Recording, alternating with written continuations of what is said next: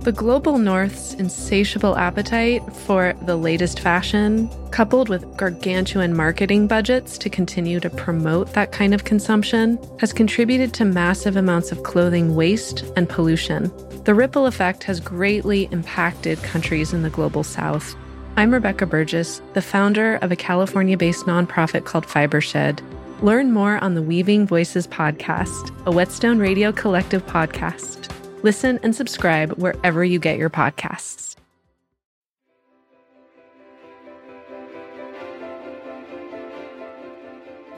The first thing I hear is the chickens letting me know that it's time to let them out of their coop.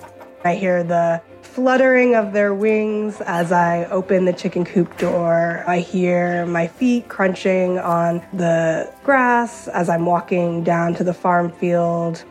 I hear birds chirping and singing, and sometimes it can be windy, so the wind will be blowing. I will feel the warm sun on my face, and I'll see the sun cascading down on our crops. And yeah, just feel a sense of pride. Welcome to Setting the Table, a podcast about Black cuisine and foodways. I'm Deb Freeman. I'm a writer that focuses on African American foodways and the impact those foodways have on how we cook and eat today.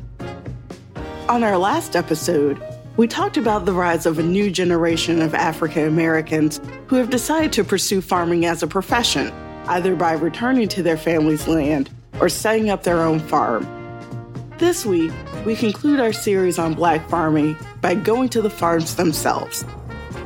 On this episode, we'll talk with 3 young farmers who are taking on the legacy of Black farming in their own way. Whether it's starting a farm from scratch, creating educational programs for youth, or creating financial systems to help Black farmers sustain and thrive. Our first stop is a farm located in the hills of Hayward, California, across the bay from San Francisco and 20 miles south of Oakland. My name is Ashley Johnson-Geis, and I'm the founder and farmer of a small-scale farm called Brown Girl Farms. During the early days of the COVID-19 lockdown, people coped in different ways. Pretty much everyone was either baking sourdough bread or taking up a hobby like scrapbooking or something like that. But Ashley spent the lockdown planting the seeds, no pun intended, that would become Brown Girl Farms. At that point in my life, I was at a transition. I had just transitioned out of a role that I was holding in farm education, working with youth. And it was literally like a week before the pandemic hit. Of course, I had no clue that, the pandemic was going to hit. And then we all found ourselves in quarantine. And at that time, my wife and I, we were living in Berkeley in a small condo. And really at that time is when Brown Girl Farms was first formed, out of a response that I had to seeing folks going into quarantine and all of a sudden having time on their hands to look at their space differently, growing spaces, or maybe like pots that were in a corner or a balcony or a patch of grass outside of their house. And people were wanting to garden. They were wanting plant starts and seeds and produce and flower bouquets. And with my background being in farm and garden education, I was like, well, I have the skills to do this. And I was missing, my community. And so I literally started out with like balcony pots and like a little greenhouse on our patio. And I started propagating plant starts and hand painting seed packets and growing a little bit of produce and making like produce packs that I would load up my SUV and do contactless deliveries to people. And that was Brown Girl Farms initially. Before there was even the physical farm here, the community was present. And through being able to provide these things to folks really gathered around us. And they were like, what is Brown Girl Farms? What are you doing? And then they would hear, oh, you don't actually have a farm. Where are you growing everything? And I was like, we're right on our patio, Confident in her mission, Ashley and her wife decided it was time to take their home project to the next level. And then my wife and I, we knew we wanted to look for some land and a home to start our family. And I also like to be transparent in saying finding a home in the Bay Area that's connected to land. We are privileged in that we have some family inheritance and support, and we knew we wanted to honor our family, honor our ancestors in this way by finding land. And so it was a relatively quick process in the grand scheme. It took about 4 months or so. So all along too, our community, we're on Instagram, and our community is seeing this process, and they are seeing us go from the condo to looking for land to finding the home here in Hayward. And at the end of those, couple of months, we were convinced that we were going to have to move out of the area, to somewhere like Sacramento or Sebastopol. And my wife literally found, we're in unincorporated Hayward, so she found a listing for the home and farm that we're here at now, living at. The previous owner lived here for 35 years. He mainly had an apple orchard, so he had apple trees, and he told us he had sheep. But for the most part, it was a blank slate, and it was almost like it was set up for Brown Girl Farms to come in. And so we wrote him a letter when we were putting an offer in, and we explained how we wanted to transform the home and the land. And at the end of the day, he selected us, and we were able to purchase the property. And so then Brown Girl Farms moved to what is now the farm. And really this past year, our community via Instagram has been able to see us literally start a farm from scratch. So everything from building by hand a 40-foot-long hoop house to a chicken coop to we hand dug we have about 30, 50-foot-long farm beds that we hand dug with community and friends and family, wanting to really keep that sort of African indigenous, some of those practices by not bringing in a tractor to, easily form those beds. So that's how it started and how we got to where we're at today. I was amazed to hear about how Ashley decided to till her farm by hand instead of relying on equipment. And I asked her why it was important for her to maintain that connection.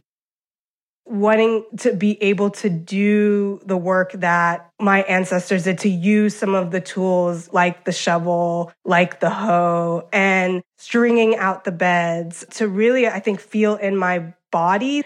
We were opening up the earth and in that way connect to more of the traditional land practices prior to tractors and the industrial machinery being brought in, and really keeping our footprint small and also inviting community in. There were so many hands in the beginning that literally touched the soil, and it became a community effort. When we first started our community-supported agriculture program in the spring last year, only half of the field was hand dug, and the rest was waiting. And so there was definitely that pressure, but at the same time, it was so important to keep those traditions alive.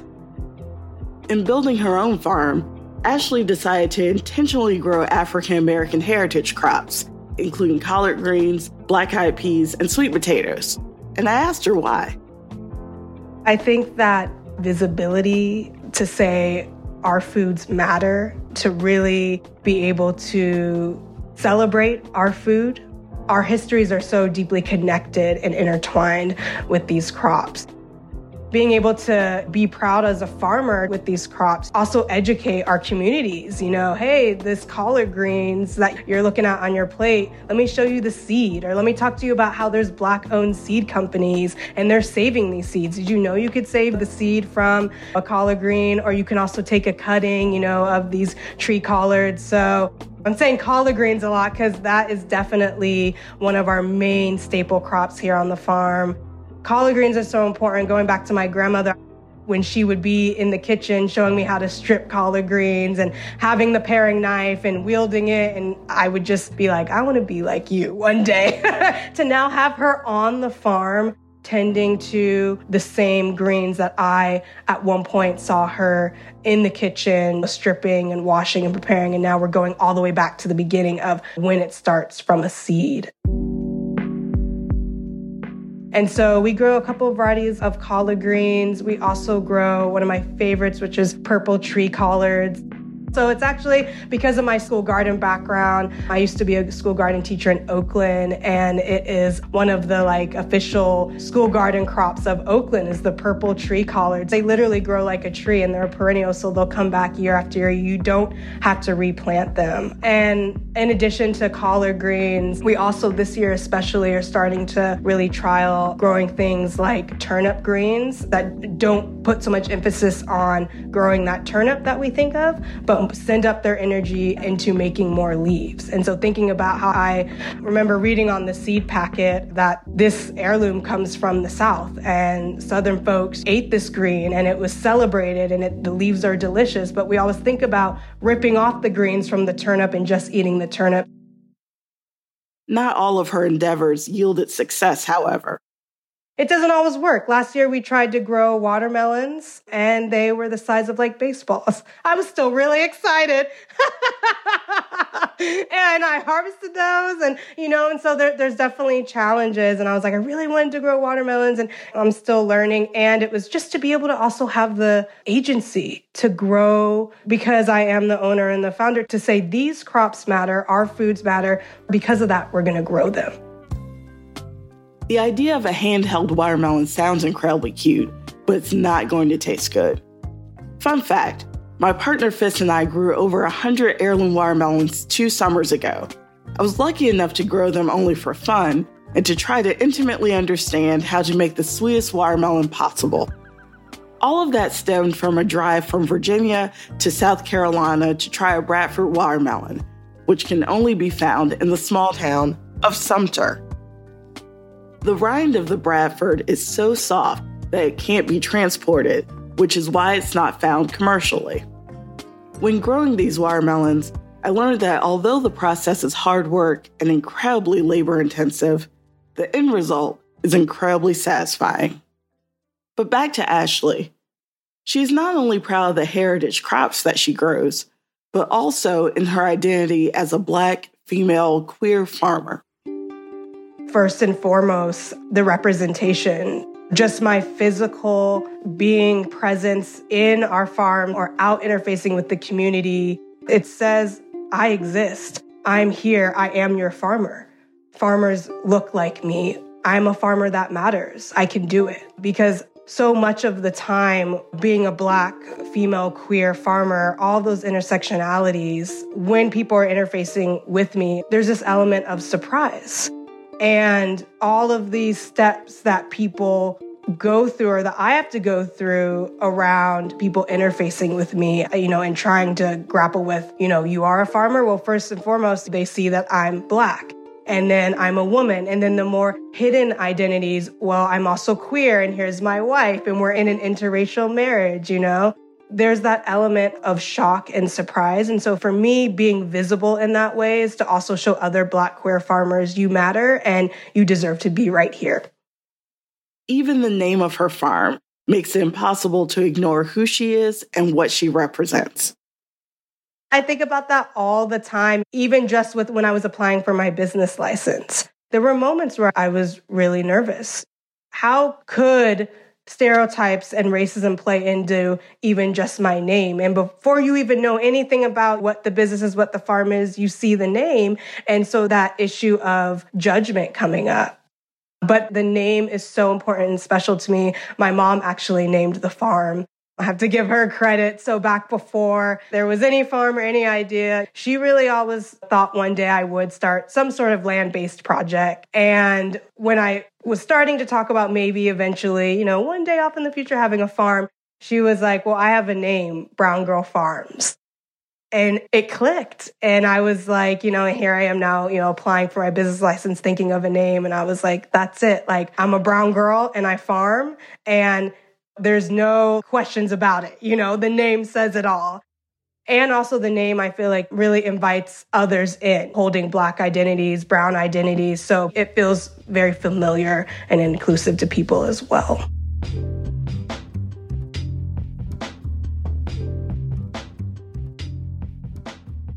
We go from the West Coast all the way to North Carolina on the East Coast to visit a farmer who is making a personal impact for his community.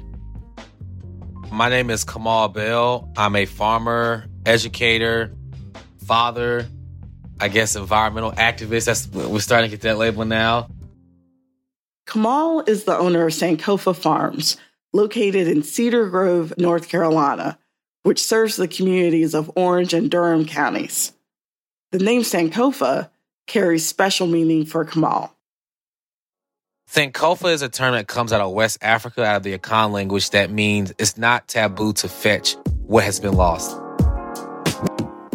And for us, we look at it as a term that means to remember your African ancestry. That's the thing that's been lost as we move forward in life. So the farm and the history in our experience and who we are as African people here in America is centered to what we do at the farm. So we try to make sure that we always position ourselves and focus on ourselves and things that affect our community, and we address them from our perspective.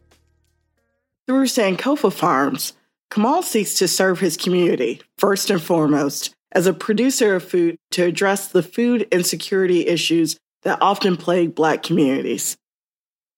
So Sankofa Farms is a farm that was started in 2016.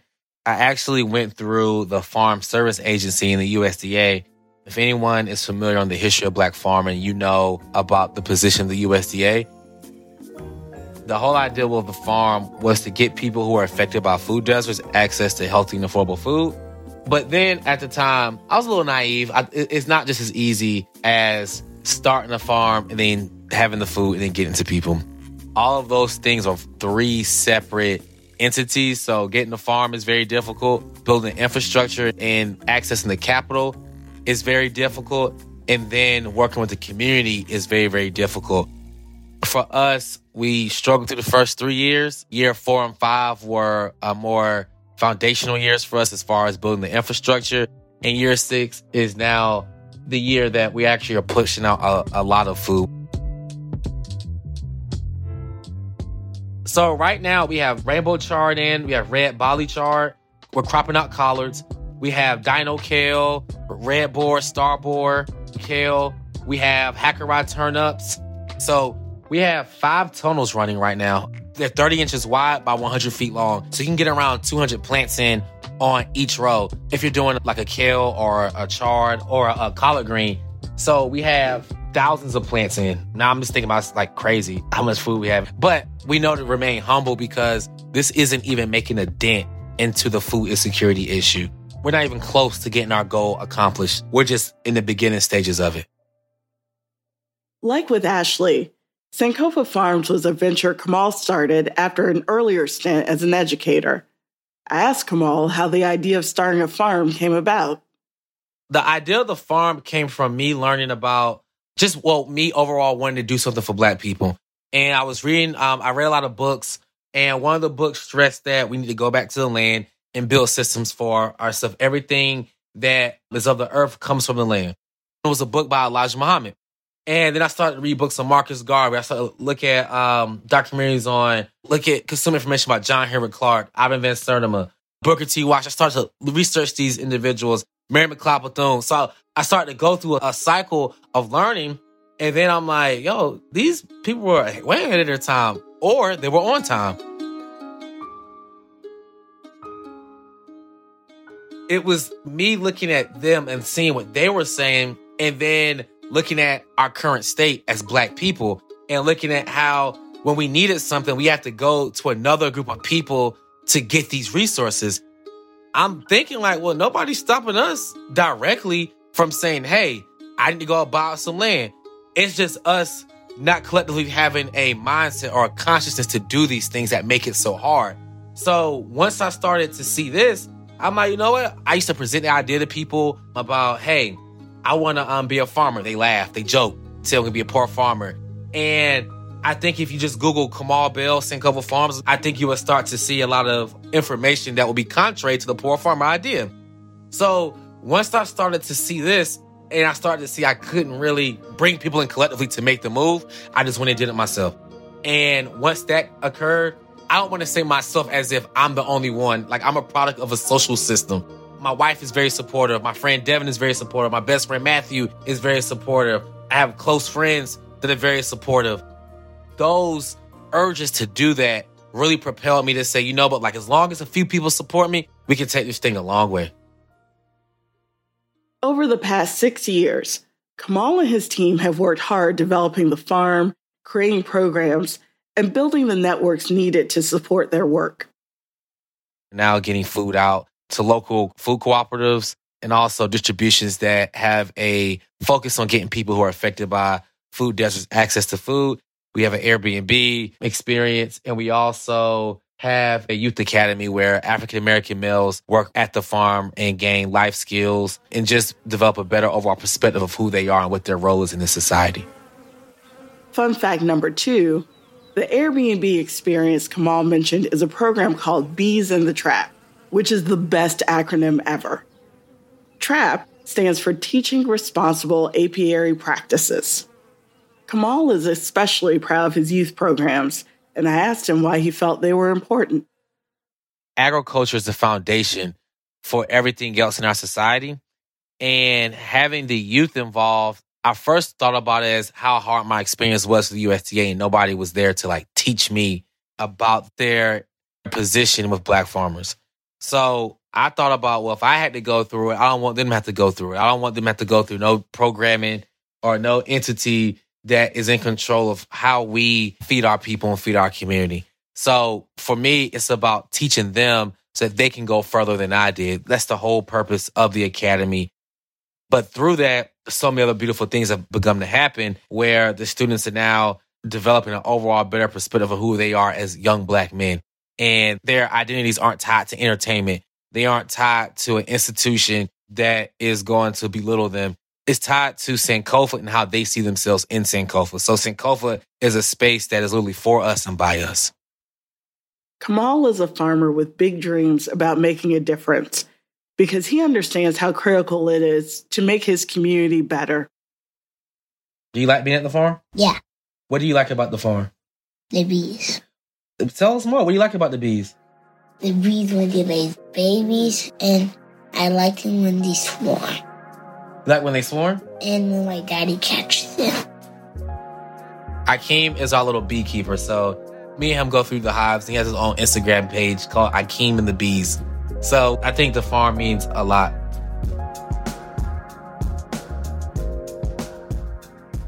On our final stop for this episode, we visit a young farming professional who's been working to address the institutional and financial needs of Black farmers. My name is Olivia Watkins. I am co-founder and president of Black Farmer Fund, and I'm calling in from Central Massachusetts. Olivia has quite an impressive resume.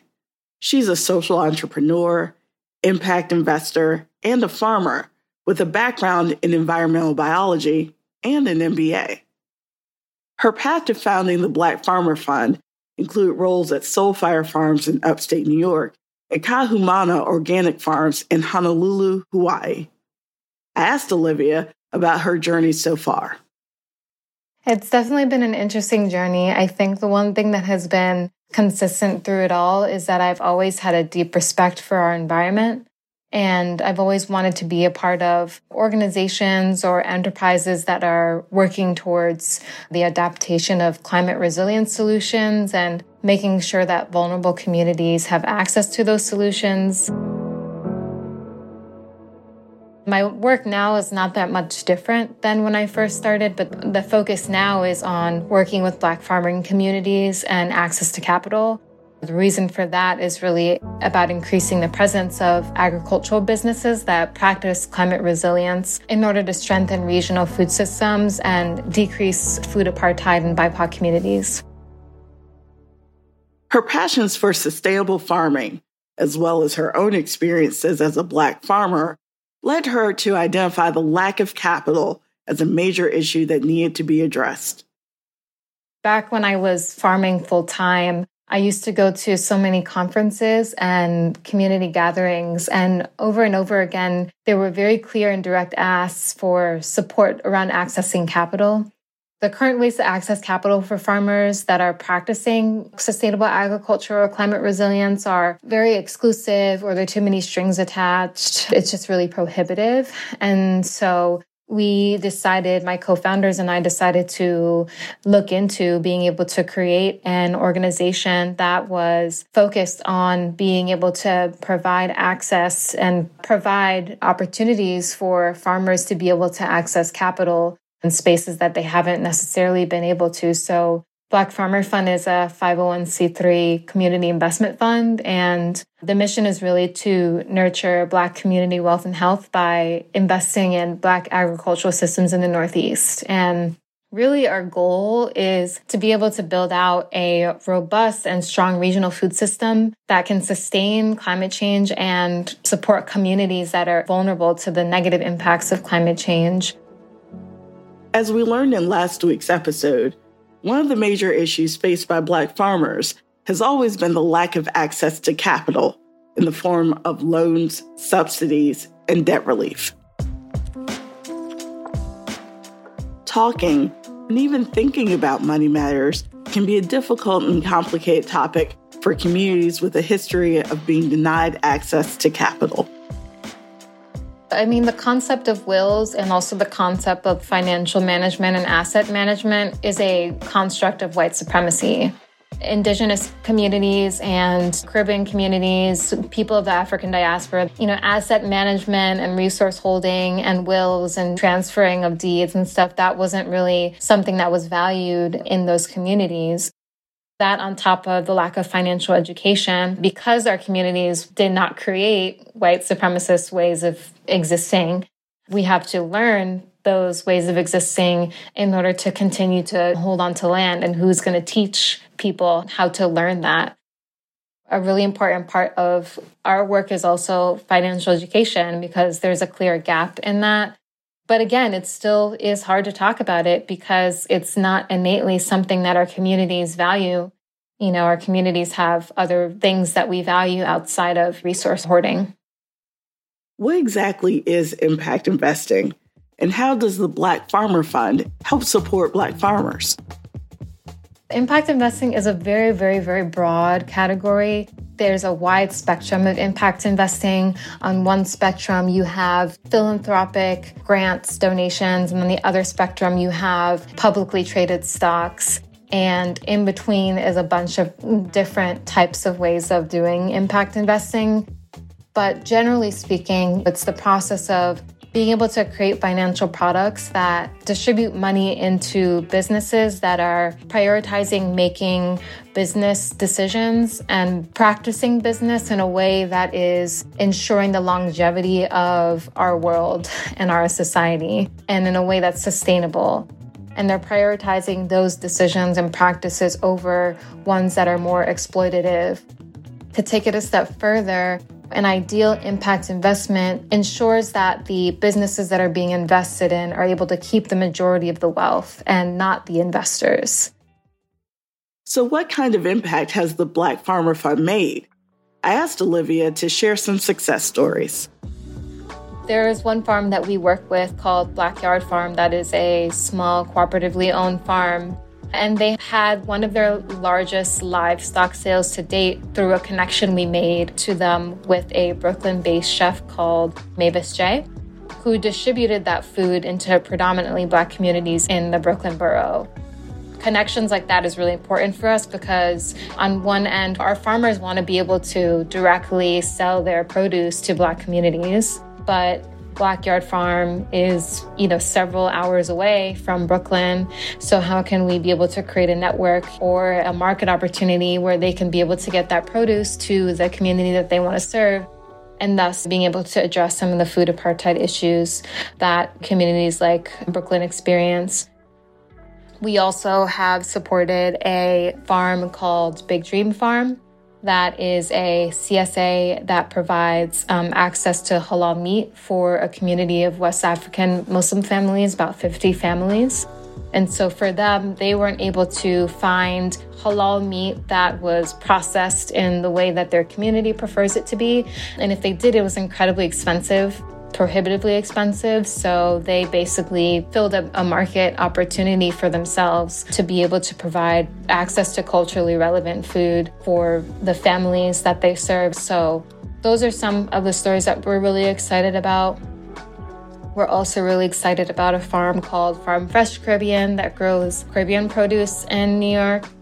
So things like callaloo and okra, which is really hard to find and come across. We're really interested in being able to support him with access to markets as he continues to grow, to be able to directly provide food to Caribbean families and other families that enjoy Caribbean produce in New York.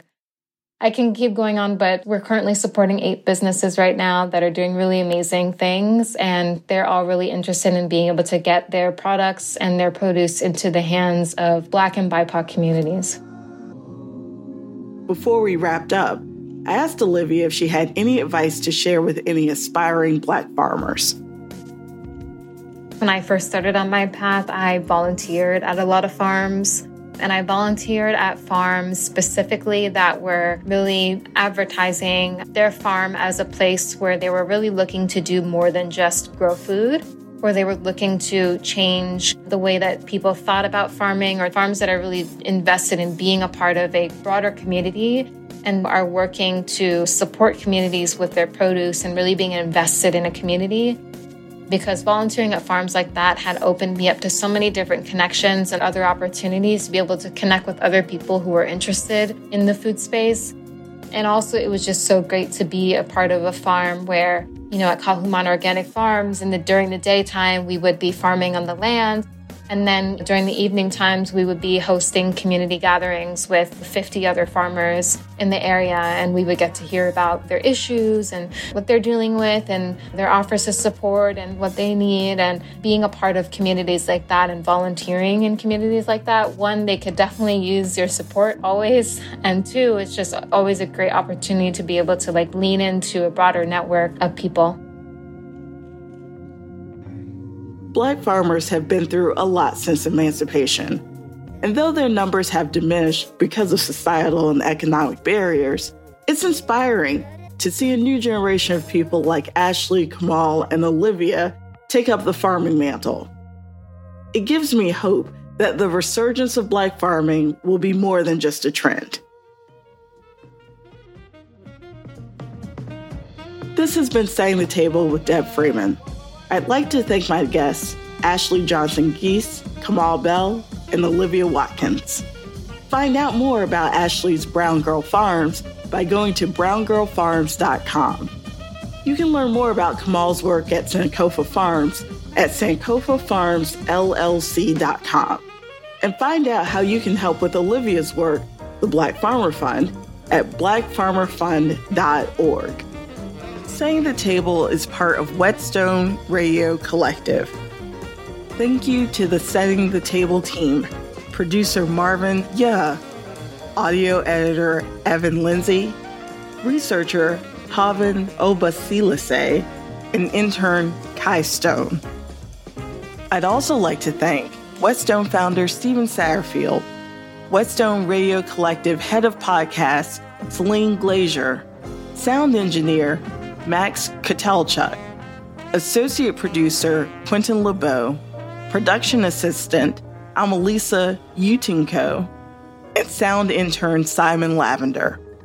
Cover art created by Whetstone art director Alexandra Bowman.